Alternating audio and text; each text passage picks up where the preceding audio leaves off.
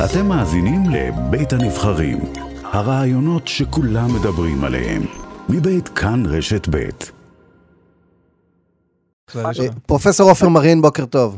בוקר טוב, שלום רב. ככה עושים את זה. מרין, מנכ"ל בית החולים שערי צדק, מה מצב התחלואה בקורונה אצלכם כעת? גבוהה מאוד, אני נזהר כי כל פעם אנחנו משתמשים בביטוי, הגענו לשיא חדש, אבל אין ספק שבשנתיים האחרונות, היום עם המספר מטופלים הגבוה ביותר היה אתמול, והיום המספר השני הכי גבוה היה לפני יומיים וכולי. אנחנו בשבוע האחרון באמת שוברים שיאים. אני לא אוהב להשתמש בביטוי הזה, כאילו אנחנו פה איזה תחרות פה בשיאים, אבל בשערי צדק חצינו השבוע את 200 מטופלים המאושפזים, זה מספר גבוה מאוד. על חשבון מי זה בא? אתמול אמר פה מנכ"ל משרד הבריאות נחמן אש, שדוחים טיפולים לא דחופים, שמפנים כל מיטה שאפשר. על חשבון מי ה-200 האלה שוכבים כעת בבית החולים שלך? הם בעצם באים על חשבון שני דברים. אחד, הם באים על חשבון עומס הרבה יותר גדול על הצוות. הצוות שלנו נאלץ, למרות שהצוות חסר, לטפל ביותר מטופלים. יש לנו מתחמים שלא היו מיועדים למטופלים קודם, ועכשיו הפכנו אותם למתחמים אל מטופלים. חדר האוכל של הצוות כבר מזה שנה הפך להיות אחת ממחלקות הקורונה הגדולות בארץ, אז זה תוספת על מה שלא היה קודם. אז זה חשבון אחד. החשבון השני זה באמת לצערי על חשבון מטופלים אלקטיביים. אנחנו מנסים במשך כל השנתיים האלה למצוא את האיזון הנכון בין ההשקעה העצומה בחולי הקורונה ובין להמשיך את שגרת החיים שחלקה זה טיפולים אלקטיביים אל מטופלים. האם אנחנו מצמצמים חלק מתוך הפעילות הזאת בשבועות כאלה? התשובה היא כן. שיגר אליך ולעמיתיך, מנהלי בתי החולים, מנכ"ל משרד הבריאות הפרופסור נחמן אש, מכתב, תחת הכותרת, עלייה בתחלואות הקורונה וצורך להכין פתרונות אשפוז נוספים, והוא כותב שם, אני מנחה שכל בית חולים יערך לפתיחת מיטות נוספות. נעניתם לקריאה של מנכ"ל משרד הבריאות ונערכתם לפתיחת מיטות נוספות? לחלוטין. אנחנו במשך שנתיים, אנחנו כל הזמן חושבים צעד אחד קדימה. אנחנו לא מחכים שתתמלא מחלקה, ואז להגיד, טוב, המחלקה היא מלאה, מה עושים עכשיו?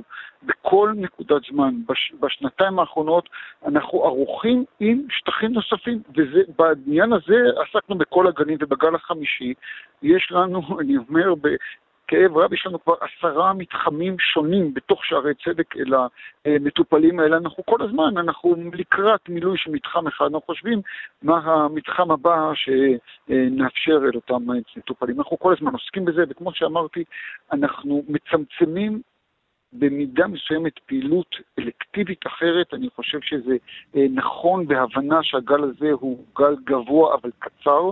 אנחנו שוב, הערכות, כל אנשי המודלים מדברים על זה שכנראה אנחנו נגיע לשיא תוך השבוע הקרוב. אנחנו מבינים שהדחייה הזאת היא תחילה של מספר שבועות של דברים שהם פחות דחופים, עדיין צריך לעשות אותם. אדם שצריך ניתוח קטרקט או ניתוח של החלפה של מפרק, הוא צריך את זה. זה שאנחנו דוחים לו את זה, זה בוודאי גורם לו לסבל או עוגמת נפש, זה חלק מתוך צורך השעה, צו השעה. אנחנו קוראים הבוקר על סדר גודל של 40 מתים ביממה, 35, 40. אתה חושב שהיה אפשר בהיערכות אחרת להגיע למספרים נמוכים יותר? ומה צריך? אנחנו עוסקים ברמה יומית בשאלה מאוד חדה. האם אנחנו מצליחים בעומס הנוכחי לשמור על הסטנדרט הטיפולי? כלומר, להציל כל מטופל שאפשר להציל. אנחנו יודעים שלפעמים מקורונה, משפעת, ממחלות אחרות, מדלקת ריאות, אנשים מגיעים אלינו ואנחנו עושים הכל ואנחנו לא מצליחים, כי יש מחלות שהן חזקות גם על המטופלים, גם על הרפואה. הקו הזה של לשמור לסטנדרט הטיפולי, זה הקו שהכי מדאיג אותנו. שדיברתי על זה שאנחנו מצמצמים פעילות, אנחנו מצמצמים פעילות כדי שנשמור על סטנדרט הטיפולי. כלומר, אבל המספרים האלה שעקיבא הביא, זה מספרים שאתה מכיר? כן. מבחינת מספר הנפטרים? כן, כן, בהחלט. אני אומר, גם אצלנו, גם בכל אחד מתוך הבתי חולים, נפטרים מקורונה מדי יום אנשים. אני רוצה להגיד את המשפט הבא, האנשים האלה מתחלקים לשתי קבוצות, לאנשים שלא חוסנו, ואנחנו רואים אצלם ללא ספק מחלה הרבה יותר קשה, ואנחנו רואים מעט אנשים שקיבלו חיסונים כמו שנדרש, אבל הם אנשים עם מחלות רקע קשות, בהחלט כן, האוכלוסייה המבוגרת יותר, שלמרות החיסונים, לפעמים המחלה מכריעה אותם. גם בגל האומיקרון הפגיעה בלא מחוסנים קשה משמעותית יותר? בהחלט, הרבה יותר, כן, בהחלט. אתה חושש לקראת יום חמישי? אני חושש מבחינת השלג, מה שיהיה. לא התכוונתי לשלג, למרות שזו שאלה גם לא רעה בכלל. התכוונתי לשינוי במדיניות הבידודים, או ביטול הבידודים לילדים. סליחה, אנחנו בירושלים, אנחנו גם עוסקים בשלג, כדי שיהיה לנו יותר מאתגר, אז אולי נגיע לזה בסוף שיחתנו. אנחנו מטפלים גם וגם. תראה, אני יכול לקחת את הצד שלי כרופא ולהגיד אמירה מאוד פשוטה. הדבר הנכון הוא לבודד, להמשיך במדיניות. תראה, אני אגיד משפט שנשמע כמעט ציני. הדרך לעצור מגפה, תסגור כל אחד בתוך הבית שלו למשך שנתיים. אף אחד לא ידביק את השני. אני חושב שבראייה הרחבה יותר, יש פה 3 צירים שונים. יש ציר רפואי שבו ככל שהם בודדים יותר, סכנת ההידבקות קטנה. יש פה ציר כלכלי, שככל שאתה מבודד אנשים, אתה סוגר אותם, הכלכלה נפגעת כבר שנתיים. ויש פה ציר נפשי, ציר חברתי. יש גבול כמה אפשר לפרק משפחות עם הבידודים האינסופיים של הילדים, של ילדי הגן. אני חושב שכבר הגיע הזמן שאנשים יבינו שחלק חשוב מתוך ההתמודדות הזאת זה אחריות אישית. אנשים כבר יודעים איך המחלה מדבקת. אנשים יודעים שכשמישהו חולה הוא לא צריך לצאת. אנשים יודעים שהם צריכים להיות עם מסכות, שהם צריכים להתחסן. הם נשמור על המעט הדברים הכל כך בסיסיים האלה. לא, אבל בהקשר של ילדים לא מסתובבים לא עם מסכות ולא מחוסנים. השאלה קודם כל באיזה גיל. כן, עד גיל מסוים. אני לא מדבר על ילדים מאוד קטנים. ילדי גן, מתחת לגיל 5, הם לא יסתובבו מסכה ולא יהיו מחוסנים. השאלה האם בעקבות גם הקריאה הזאת ששמענו של יושב ראש איגוד רופאי הילדים, שמרים דגל אדום לקראת המהלך הזה, האם גם לך יש חשש? אני אגיד בזהירות, יש לי חשש, אני לא מרים דגל אדום. אני לא אכנס פה לדעות שונות בין רופאים שהן לגיטימיות.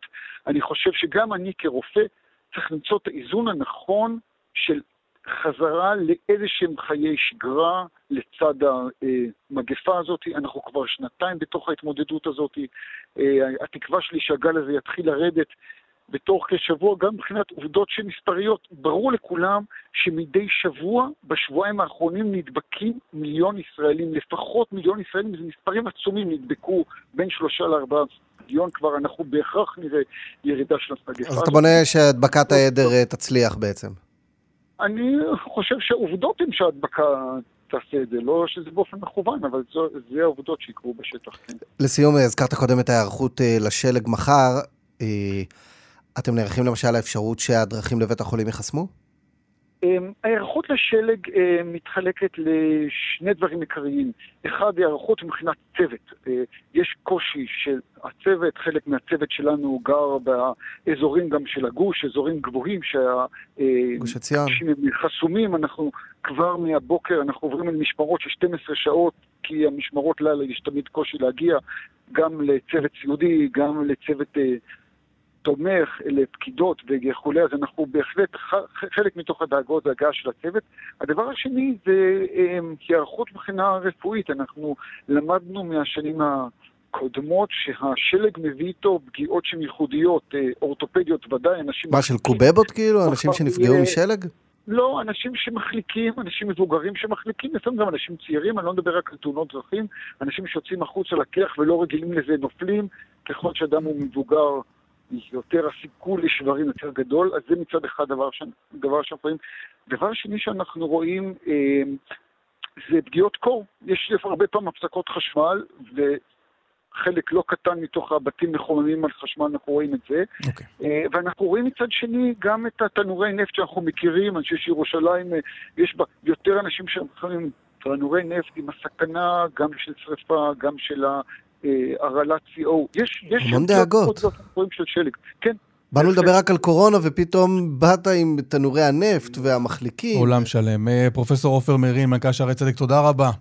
תודה, רק אני כן רוצה להוסיף איזה משפט אחד, ואחד לירושלים. מחר גם יהיה לבן, ומחר שערי צדק חוגג 120 שנה להיווסדו. אז לאריכות שנים רבות למוסד הזה, אבל כבר ביום חג 120 שנה, זה אירוע יפה. אפשר לאחל עד 120 במצב כזה, בעיה. זה אריכות ימים, לא עד 120.